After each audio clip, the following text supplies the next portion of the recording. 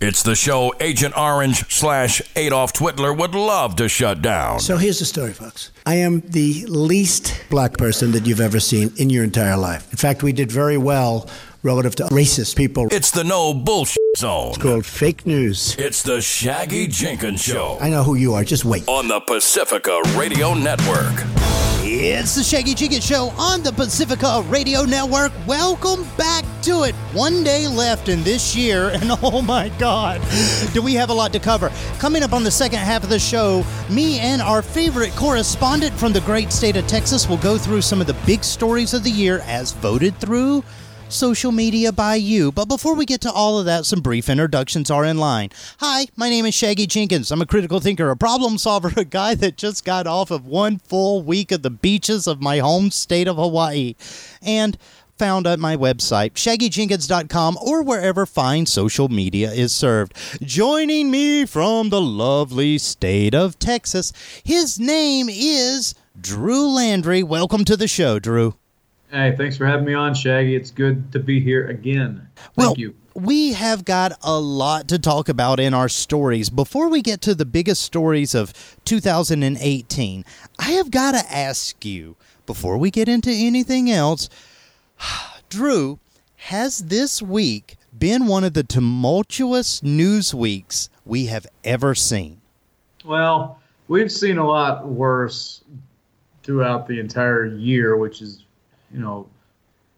really makes you want to take a step back and breathe that, this has been just 1 year of doing all this. But it's been a pretty tumultuous week. I'll have to say that. It's just what we've seen in just a few short days. There's really nothing surprising coming from this White House and this president. So, yeah. Well, this is the thing, because when we talk about this week, Donald Trump has been under ever-increasing pressure from the Mueller investigation, and as is his way, he loves to distract. He loves to take away from the major narrative, and it seems that this week, more than any week before, Drew, does it seem like the president is having kind of a let me be the Mr. Money Man kind of guy? I'm having a real tough time. Let me back up and say there are moments in his presidency where I just look and go, is he trying to serve the country or is he serving, Trump Incorporated? And there are times when those are getting real, blurred lines, and it's really problematic for me. But what we're seeing here currently is, we're in this midst of this government shutdown that he has admittedly owned. Now he's trying to say it's the Democrats' fault and it's, Minority Leader Chuck Schumer's fault. But now what he's brought out here is that next week, which is the beginning of 2019, we're almost there. Where where the pay raises meant for federal workers is going to be frozen. And go ahead. Well, I was going to say, this has a very particular interest because, okay, first off, on this show, we do pride ourselves of being very pragmatic and very centrist. So when it comes to a president, any president, even one like Donald Trump, that sits down and looks at the books and says, hey, you know what? This year, the numbers don't make sense. I have to put a temporary freeze on a 2% pay increase across the board. Something like that would be a very kind of a routine and, dare I say, dull bit of the story.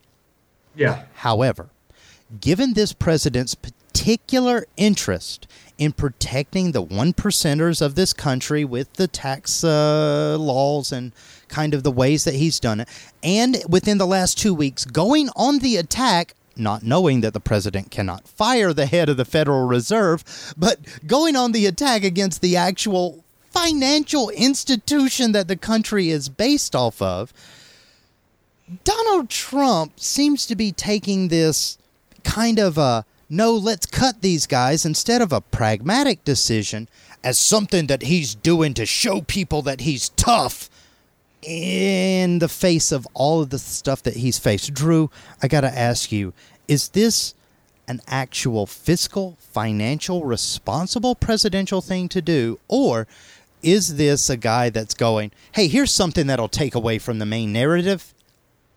That is totally what it is. It's taking away from everything that he's trying to really, what's going on with him. And he's trying to, put the spotlight on something else. But it's also his personality. We've gotten to know Donald Trump here in the past almost 2 years of his term. And we've gotten to kind of understand him more so than we ever have, because he loves the attention. That's never been an issue for Donald Trump. But now he's getting in a way where people are starting to kind of get to know him. And I think that might bother him. And here's why. We're picking up on all of his mannerisms. We're picking up on all of his attitudes and what his preconceived notions are and all of his movements. And so what I'm getting at here is this pay freeze is kind of like him sitting in the corner, just like this, with his pouty face, going, if this shutdown is going to continue to happen, the federal workers are going to get a pay freeze. And it's like, and just to kind of give you a bit of a visual of that. And it doesn't really seem like this is coming from a pragmatic sense. It's coming more so of, I'm not getting my way, so I'm going to ruin this for other people as well. And I have to give out a little shout out here, because I just got off of a plane of enjoying some holiday time with family. And usually, I'll throw down my Constitution in front of the TSA agents because of privacy rights. And then but I wasn't like that today, because I realized that a lot of these people probably aren't getting paid throughout this entire shutdown. So I'm going to be very nice to them, because they're doing a job that is, difficult in all sense of the word. And now they're probably not being paid for it. And they're not going to get a raise either during this time period. So it'd be nice if other people could do that as well. So anyway, but that's kind of what we're seeing here from this president is, I'm not getting my wall. I'm not getting what I want, so no one else is going to get anything that they want either. Yeah, because let's just face it, and then I'll get to in just a second how this has kind of a little bit of a different twist for you in Texas and me in Hawaii. This story does have a very interesting state-by-state kind of breakdown. But before we get to that, look, with all of the president's pressures, the Mueller investigation, the actual fact that all of these countries he said that he was, quote-unquote, the deal maker with, last week announced that they were going ahead with a deal that would see the Pacific Rim. Remember the Trans-Pacific Partnership, the TPP thing? Mm-hmm. Yeah. It seems that they went ahead with a new version of it that the United States isn't on that will result in the next 10 years seeing 100% of the tariffs disappear between every partner country in there, thus resulting in more free trade and better economies for everybody in that. Donald Trump's actions lately have excluded us from what would be possibly trillions of dollars going forward in trade. So it does seem like when he's going back to the drawing board with this whole, hey, let's freeze the pay, it's more so about him being, oh, crap, I just lost a bunch of money on the back end of this, than it is him being the deal maker. Would you agree? Yeah, he's always prided himself that I can make deals with all types of people. I can do it all with anybody. But, this is another slap in his face here that, I'm going to be losing out. And that's a constant problem for him. I mean, he's going to try. I mean, he's rearing up his re-election campaign. I mean, we all know this is going to happen. And so we're going to see this, him going out on the stump, probably during the summer, late spring of the upcoming year. And he's going to say how he did a bipartisan thing for criminal justice reform, and he protected the average everyday worker with TPP. Now, that sounded all great in the 2016 campaign, because if you even remember, even Bernie Sanders, the senator from Vermont, who was running for the Democratic Party's nomination, was even against TPP as well. And so this was kind of like, Trump's thing here. Look, we got to protect everyday workers, but I think even Trump himself thought that was going to be a pretty bad move, but he wanted to sell it so he can get more votes, and that's exactly what he did. Yeah. So what we're kind of seeing here is, he's going to go out here and talk about all the achievements that he's done. He's not going to mention about, what's not happened and how bad things are. That's where his opponents are going to have to come out and say, we've lost so much in trade deals. We've lost so much in this because of tariffs. And, they really have to take that message hard to those who have been truly affected, like farmers here in Texas or in Kansas or in Iowa, wherever farming takes place because of the constant, tariffs that we've had upon China that they've done back to us. These trade wars have hurt more average, everyday people than what the president likes to really lead on to say that they have not. Yeah, because, okay, now let's get into this part that I keep teasing. There is one part of this bill that specifically affects me in Hawaii and you out in Texas radically different. And it has to do with locality of region. Now, what this means is, okay, ladies and gentlemen, I want you very carefully to think about this because not a lot of us critically think enough about this. The United States, city by city, county by county, is different. Not only in the economies that you have to deal with, but in the way that trade and also the way that income coming in versus price of living coming out. It's called cost of living, and every single city in the United States has a different one.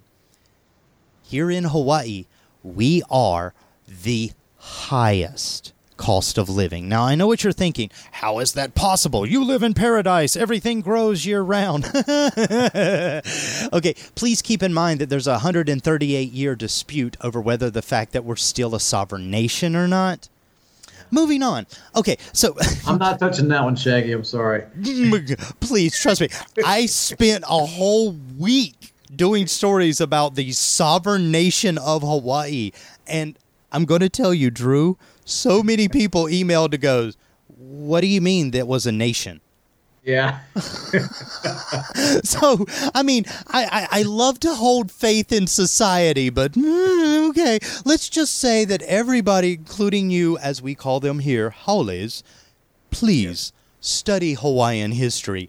It is not quite what you think. It wasn't peaceful. Okay, but moving on. Here in Hawaii, because of the amount of money that it actually takes for us to live, every single year, the state has something called a COLA law. Now, I know what you're thinking. Does this have to do with the widespread diabetes in your state? No, and that's insulting just a little bit.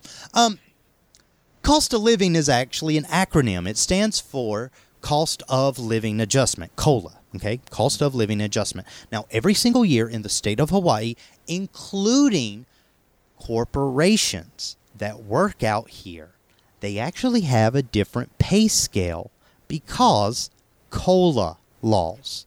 Now, Drew, when it comes to the state of Texas, you guys have plentiful resources. You have land access to other states and trade and things like that. So your COLA, your cost of living adjustment per year, is significantly lower than it is in a state like Hawaii. Now, when it comes to Hawaii, this is the thing. Last year, we experienced a little bit of an economic, okay, let's just say that things are expensive AF right now. Okay.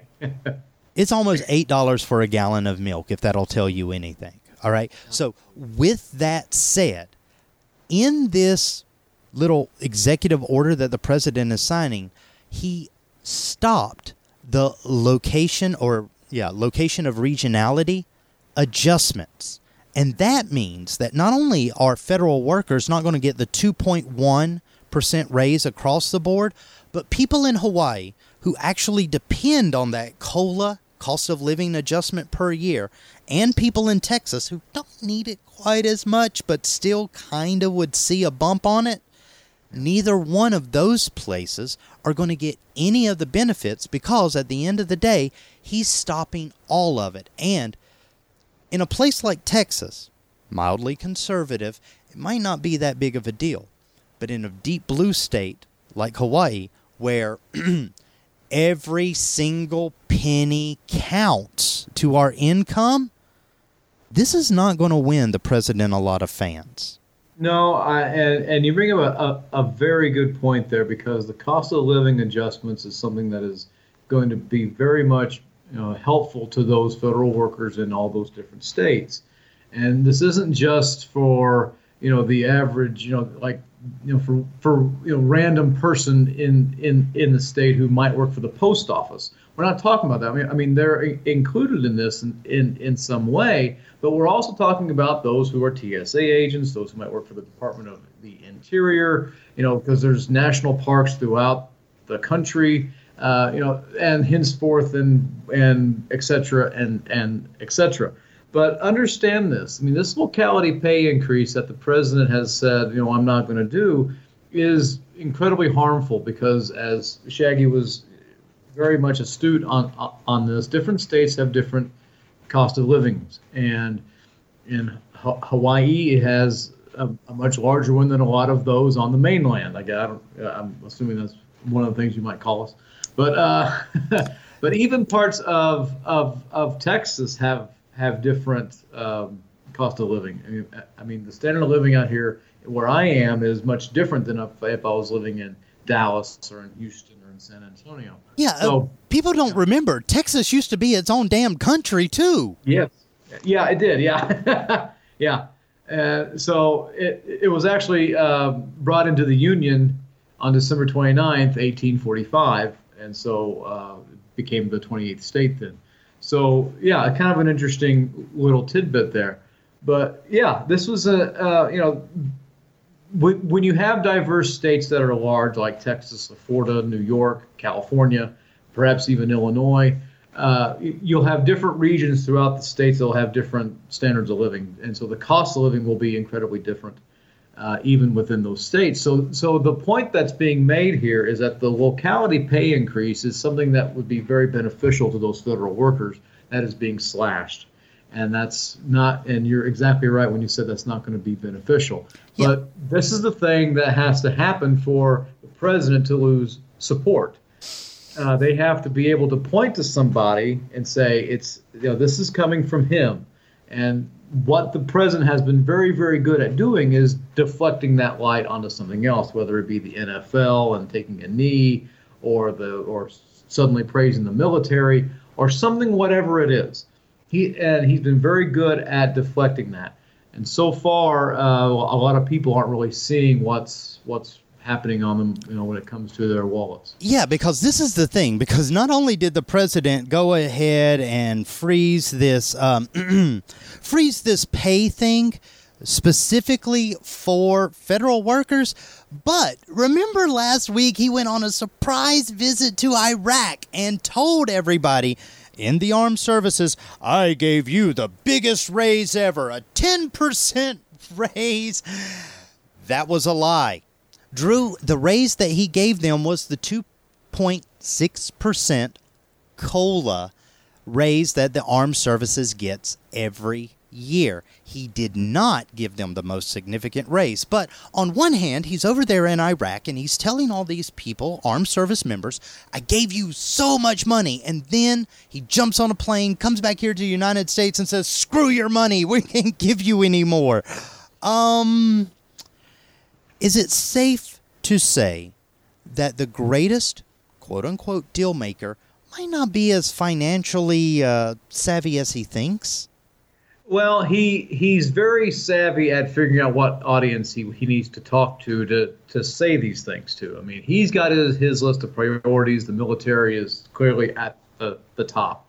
Federal workers, not so much. And that's kind of been his stance on things. He doesn't, he doesn't think that public workers should be able to work collaboratively, meaning to unionize, should not have the right to collectively bargain. And that's been his stance, and a lot of others who follow his ideas about that particular issue. That's been their stance for a long, long time. So he's very good at figuring out what audiences want to hear and what he needs to tell them at particular times. But his priorities are not particularly good when it comes to federal workers. They're kind of at the bottom of it all. Military, whatever else. Yeah. Give them whatever, but federal workers, no. Well, this is the thing that really gets me, because we've seen a guy that is increasingly under pressure from federal investigations, is under kind of the microscope right now of this whole shutdown thing that, let's just be honest, he's trying to say, I own it. No, the Democrats own it. And then the border security thing where he was like, hey, I own shutting down the border, to I don't own it, and these children's deaths are actually the Democrats' fault, not my fault. Okay, actually, it was Jeff Sessions' fault, but that's a long story we'll get into the second half when we do the year in review. Okay, but long story short, Donald Trump right now with this federal cut thing is not making any friends, because in a poll, a Gallup poll of the American citizens, 47% of people right now currently say the government shutdown is owned by Donald Trump. Mm-hmm. Now, this shutdown put 800,000 people out of work.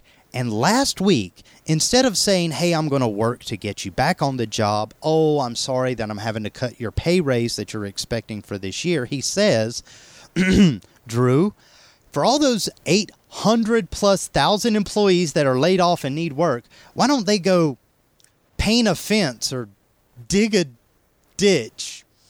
Has Donald Trump went from being, and I hate to say this, has Donald Trump went from being like trying to be a Reagan-light president to now being FDR in the New Deal? I think every progressive Democrat who is probably cringing at the moment of you mentioning those two particular things at the same time. But like literally, this is like, if you don't understand politics, this is me walking up to a campfire and saying, hey, this is great. I have about 300 pounds of lightweight aviation fuel. Let's dump it right now and see what happens. Kaboom! Yeah. Goodbye, city. Well, I don't really know. I mean, he's trying. I'll say this about every president, whether I like him or not. They have this idea of how to get America on track, and they think their vision is the best one that they have because they won the election. So whatever President Trump has in mind, he's got that in his head, thinking that's what's best for this country and then all that. He's got a pretty weird way of relaying messages. There are times where he can be tactful. There are times where he's completely just tacky, and this is one of those moments. He's got his times where he wants to say this is the Democrats' fault, okay, fine. Try and play that game. That's fine. Even though you've owned up to it and said it on video that you could replay thousands and thousands of times, he'll still find a way to say that's somehow fake news or whatever else the case may be. But this is a president who has his ideas and tries to say them in some particular manner. There are times where he misspells things. I don't know. But this is a president who is unique, just as all of them are. I'm not quite ready to say he's Reagan-esque or New Deal-esque or Teddy Roosevelt or any of those things. I'm not quite ready to go there yet. I don't think any historian worth their salt would be willing to go there yet.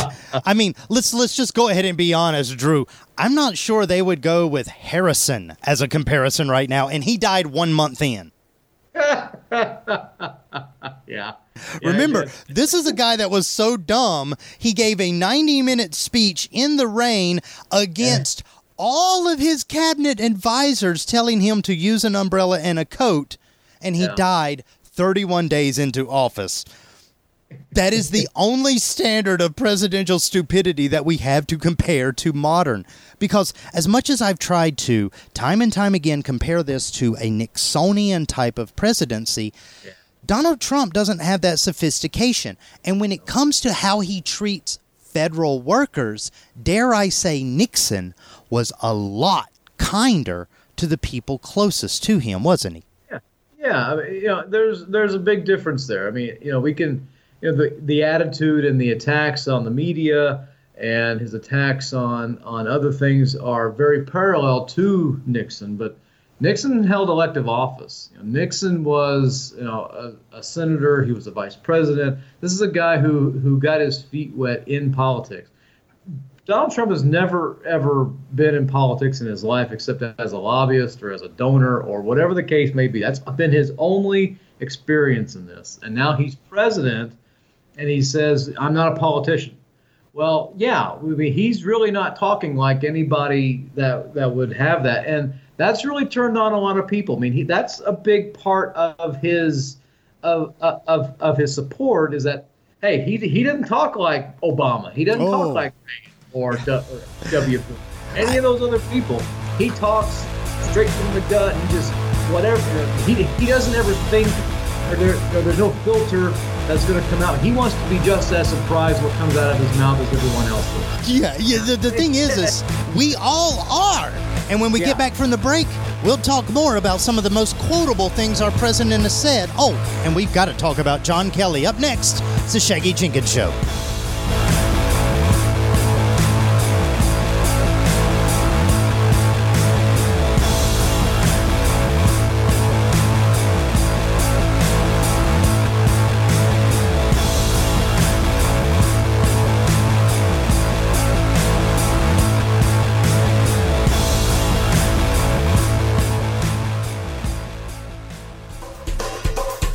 This is Scientific American's 60-Second Science. I'm Christopher Intagliata. Given much thought to the afterlife of your Christmas tree, your city might recycle it into compost or mulch, or it might rot in a landfill, releasing methane, a potent greenhouse gas. But seen through the eyes of a chemical engineer, I thought, okay, this could be a good resource. Cynthia Catti of the University of Sheffield. She says the needles are 85% lignocellulose, a tough woody material. But using heat and cheap solvents, Catti says she can transform pine needles into a liquid product called bio-oil, which contains glucose, acetic acid, and phenols. Useful stuff. Glucose is used as sweetener in the food industry.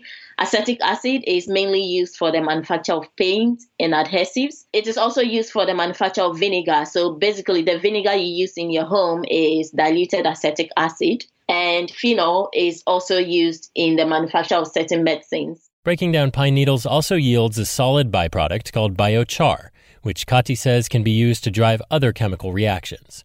And although Christmas trees are only available seasonally, she says the same techniques could be used year-round on other agricultural waste like corn cobs and sugarcane stalks. The goal, she says, is ultimately zero waste. It would be an interesting way to decorate your house for Christmas and also get some paint from the acetic acid that you could use again to paint your house. That is to decorate it while Christmas is over. Which could give a whole new meaning to deck the halls. Thanks for listening. For Scientific American's 60-Second Science, I'm Christopher Intagliata. No word in the English language is less convincing than probably. Are you sure we should get matching tattoos on our first date? Sure. We'll probably stay together. Probably? It's been 23 minutes since I ate. I can probably swim. You should wait 30 minutes. Okay, now tell me what to do. Cannonball! Cramp! Oh, I have a cramp. I can probably hit the green from here. Probably. Can I get a mulligan? Ready to go? Hey, are you sure you're okay to drive? Yeah, I'm pretty sober.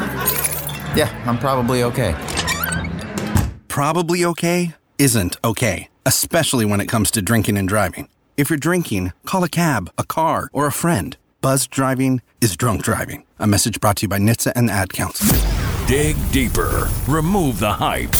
Find the facts. It's the Shaggy Jenkins Show on the Pacifica Radio Network. It's the Shaggy Jenkins Show on the Pacifica Radio Network. Welcome back, no matter where you're listening to us from, including all of our new 2019 affiliates that came on one day early. Aloha. I'm, of course, your host, critical thinker, problem solver, guy left normal and sane. My name is Shaggy Jenkins, located in the beautiful city of Pukalani, Hawaii. Aloha. Joining me from the wonderful, big, former country itself, Texas. He has been a political guy. He's been a correspondent guy on multiple shows. And let's just face it, his favorite job right now is being an instructor. Ladies and gentlemen, give it up for Drew Landry.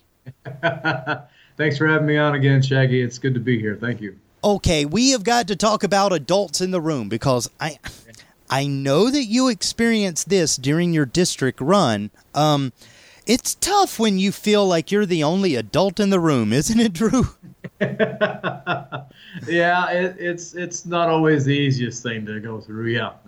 Well, when it comes to Donald Trump has typically had adults in the room. Now, one of the most unprecedented thing about our current president is, and a lot of people got really worried about this, not just on the conservative side, but on the liberal side of the military-industrial complex and how many generals found themselves in Donald Trump's cabinet. Well, John Kelly was, by and large, considered the adultiest of the adults in the room. And keep in mind, him and Mattis and, well, you remember, the three-way, the trifecta. If one of us is out, all of us are out. Yeah, well, Here's the thing. John Kelly, as of late, has been forced out by Donald Trump. And unlike Mattis, who basically said, this president's crazy, I don't want anything to do with him, Kelly has been kind of silent about his dealings with the president. But I got to ask you this, Drew. When it comes to Kelly leaving the White House, how concerned should we really be with Donald Trump's upcoming behavior? Not really. I mean, you can, as I mentioned earlier, this is a guy that we're getting to know better than we ever have, and we're starting to really realize this is a guy who just, if he feels like it, if it feels right, he's going to just do it.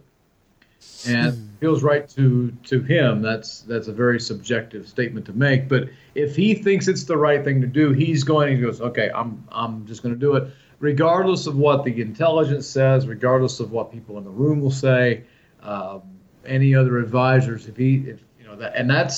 That's the, I guess you could call it, the beauty of being the president, is that you can get everybody in the room to tell you no, and then if you say yes, you're still the winning vote.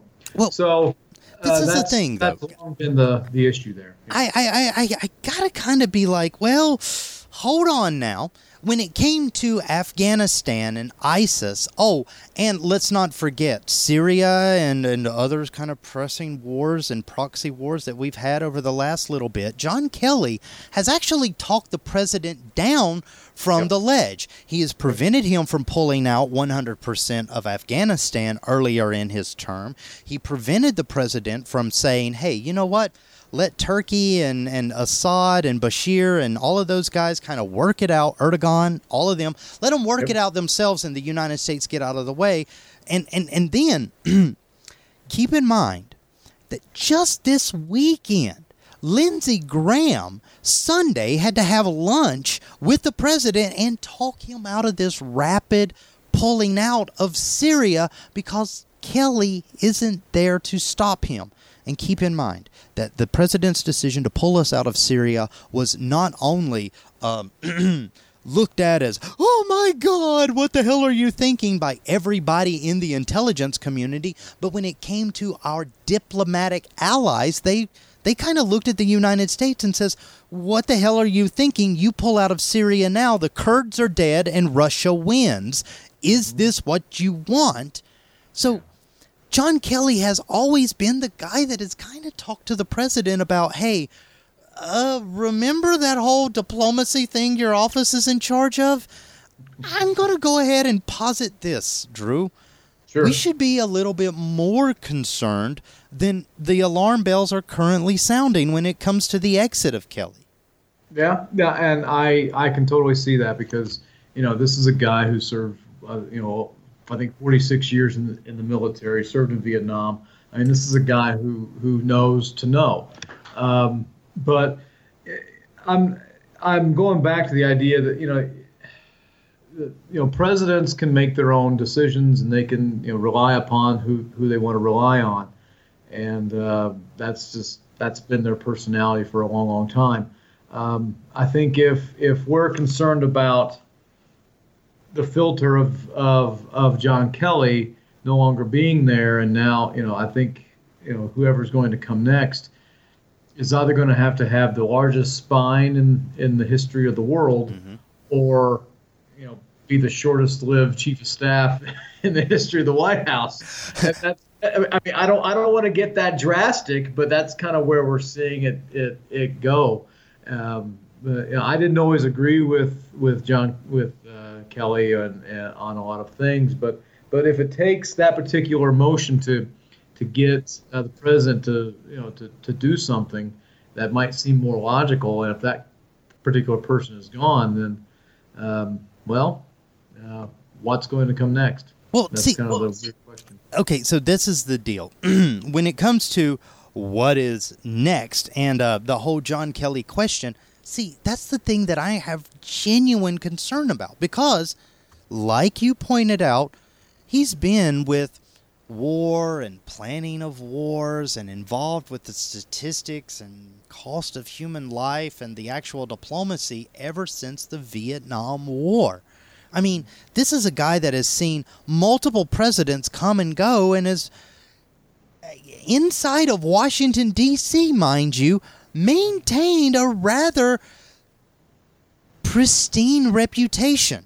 So when Kelly would go to the president and tell him, you can't do this because it's stupid, you can't do this because it would screw us up, he actually had the weight of all of that experience plus the reputation within D.C. of people, let's just be honest, throwing an elbow to Donald Trump every so often and going, don't you know who that is? You better listen to that man.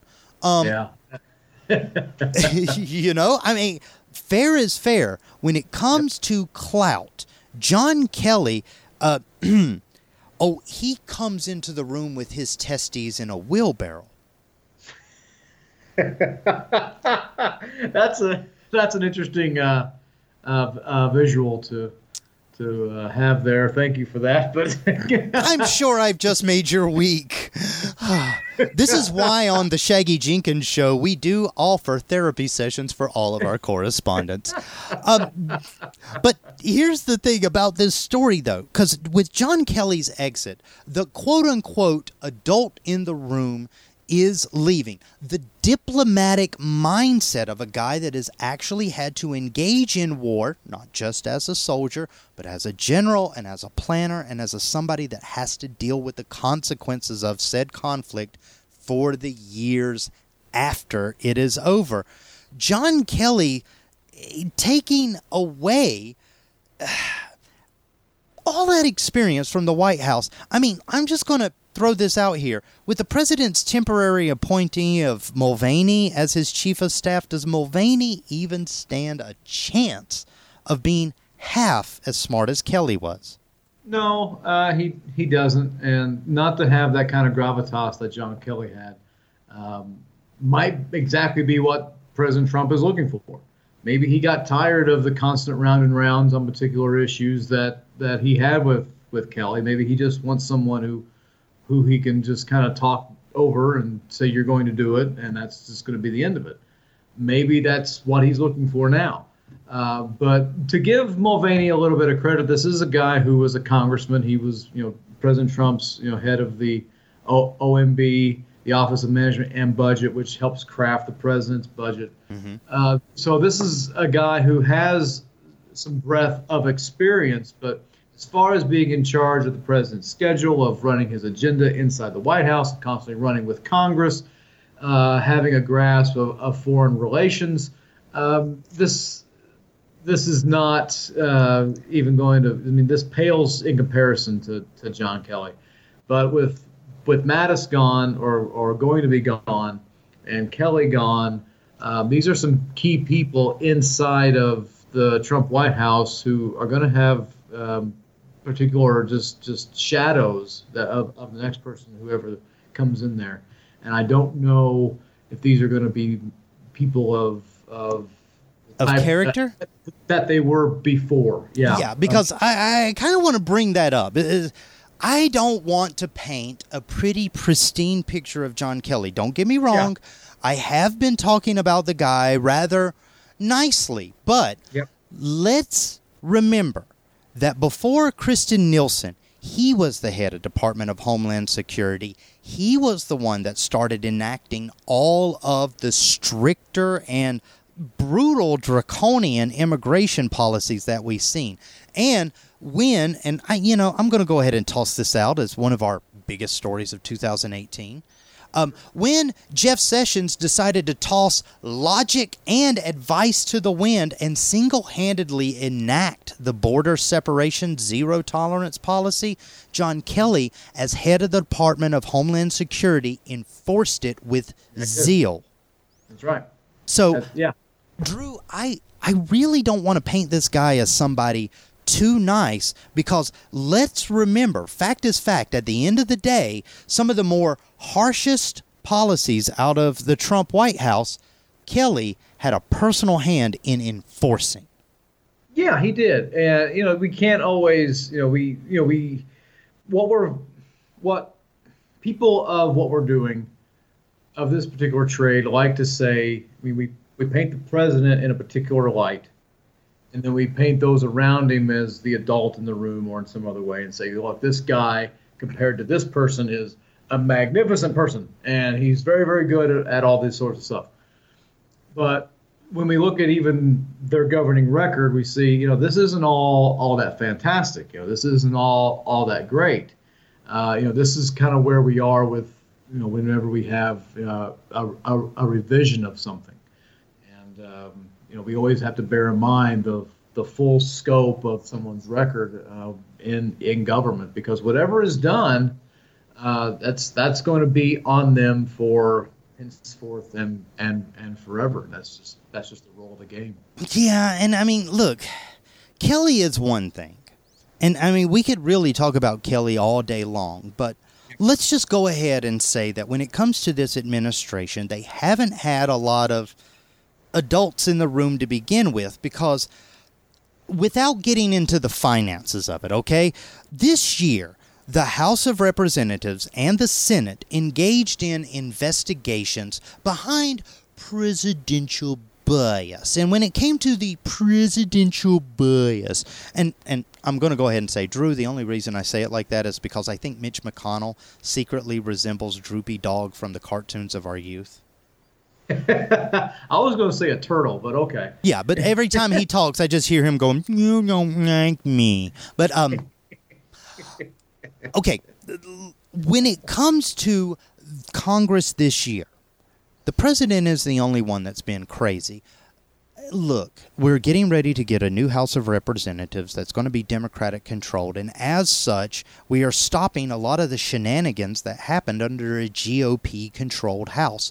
One of those shenanigans had to do with this investigation, not behind election fraud, because that was a separate committee. That was a whole other waste of hundreds of thousands of your dollars per day as of existence. No, we're going to talk about the needless investigation into the Department of Justice, the FBI, and the intelligence community of the United States from the House of Representatives against the president. Drew, after some 17 months of existing, guess what their panel found? Tell me. Absolutely nothing. Absolutely nothing. They found nothing. Now, however, they did make sure to be a little extra snarky when it comes. I mean, look, Republicans, for a bunch of people that hate gay people, y'all love to kind of throw shade, if y'all know what I'm saying. Not judging, but I'm judging. Moving on, for a party that likes to eschew gay culture, they definitely engage in throwing some shade when it comes to things like this. And they say that, oh, if you're not for us, you're against us. If you're not with the Team Trump and Team GOP, it must be some deep state controversy, some sort of liberal bias. And, oh, after all of these months of investigation, we found absolutely nothing. So we're going to write in the comment section that we think that there's such a thing as presidential bias. By the way, first official governmental use of the term presidential bias. Yeah. I mean, this is, look, Congress has the ability to do whatever kind of investigations that they want to do. There are hundreds of things that are going on in this country that deserve some sort of investigation. I mean, we have to remember that those bankers, those CEOs that were behind the economic crash of 2008 none of them have gone to jail. None of them have faced any kind of scrutiny. None of those things, and they don't want to even spend time to even investigate anything like that. They say that, well, that's 10 years ago, and that you got to let it go or whatever else. No, our economy was, it probably weaker than the Great Depression at that time. How can you not want to investigate that? Or they want to investigate emails of Hillary Clinton and Benghazi and do all this types of stuff. Yet they find the exact same thing. Nothing's there. It's just a bunch of nothingness. Yet whenever we want to do investigation over election meddling and collusion with another country that could possibly lead to some sort of treason, that's some sort of a witch hunt. That's some sort of a thing. I mean, the double standard is rather gross. But to be fair, and this needs to be said too, during the Clinton impeachment process, you had even the Clinton team saying, these are the Republicans coming after me. I know, yeah, I did this all bad, but this is nothing more than just party politics and whatever else. So the double standard is often played by whoever the occupant of the White House is, and that says about as fair as I can get on that.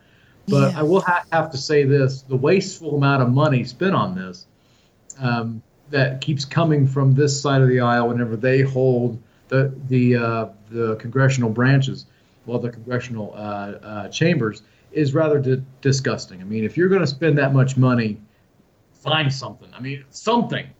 Just create it. I mean, you had the opportunity to just create something. Right. Okay, look, let's, because you mentioned something very interesting. And before we get out the end of the show, I do kind of want to talk about some of the biggest stories of 2018. So sure. As long as we are talking about things that Congress could have better spent their investigation money off of. Okay, so for 2018, honestly, I think it would have been a better use of governmental money to explain, was it Yanni or Laurel? That is much more of a good governmental use of investigative power than it is if the intelligence community, the non-biased by charter, governmental, not linked to any of the three branches, intelligence community, their bias. I think that we could have investigated things like, why did Kanye West say that slavery was a choice? Yeah, that's all that money that we spend on things we could always reinvest it in other particular manners, and that's my biggest concern about. I mean, you're wanting to go on to something else here, but before we do, I just want to say, with all the money that is projected to go into the border wall, that's money that could be spent upon bigger infrastructural programs that the country inherently needs, such as better roads and better bridges and internet in the rural areas. And why are we talking about $5 billion or $20 billion for a wall whenever we could use that money to better schools and all that sort of stuff? And that's the ongoing problem that me personally that I have. And there's a can of worms. I just pointed it out. We don't have to open it up if you don't want to. No, because that is actually the first can of worms that I was going to open up. When it comes to the year 2018, here's the funny thing about it. Ladies and gentlemen, the president started off this year by saying that he was still going to find a way for Mexico to pay for that border wall. Then, after a while, he said, nah, you know what? Maybe we should pay for the wall first and then have Mexico reimburse us through the changing of NAFTA. Now, he did try to change NAFTA. Congress hasn't approved it yet, so it's actually not changed. It's still NAFTA, not the USMCA, whatever. But anyway. YMCA? Yeah, it's the UMCA. It's the worst trade deal in his. Okay, anyway. With all of this said and done, our president this year has tried time and time again to get federal funding. Federal, not Mexican, not trade, not tariff, federal funding, your tax funding, to build a southern border wall. At the same time that he is trying to fund this southern border wall, this year we learned that 40% of the world's water supply is polluted. And according to the latest polls, as far as the entire scientific community is concerned, we are within 12 years of reaching the carbon tipping point, which would be very devastating to life on planet Earth. Not just me and you, but all life on planet Earth. And with all of these revelations that have came out time and time again from the rest of the world, our president just recently decided, on top of all of the stuff that he did this year, we're going to pull back the mercury requirements now when it comes to environmental protection. Drew, could we say that the year 2018 was actually a pretty toxic year? Very much so, both politically speaking in Congress and in the environment and all of those types of things, no question. I mean, when we look back at what was leading up to the election, there was a lot of hopes that Democrats would take both chambers of Congress. Taking one is better than none for the Democratic Party. You're going to find, this is really, we've talked a little bit about President Trump and his ability to make deals and how hasn't been all as what it's cracked up to be. But now he's going to have a divided government coming into Washington here in about a week. And he's going to have to figure out how he's going to deal with the new Speaker of the House, who will be Nancy Pelosi. Right now, as we saw on live television, it did not go over very well. And he's going to have to, find some way where they're going to have common ground. And a wall is a non-starter. Environmental protection is something that they're going to have to find some sort of an agreement on.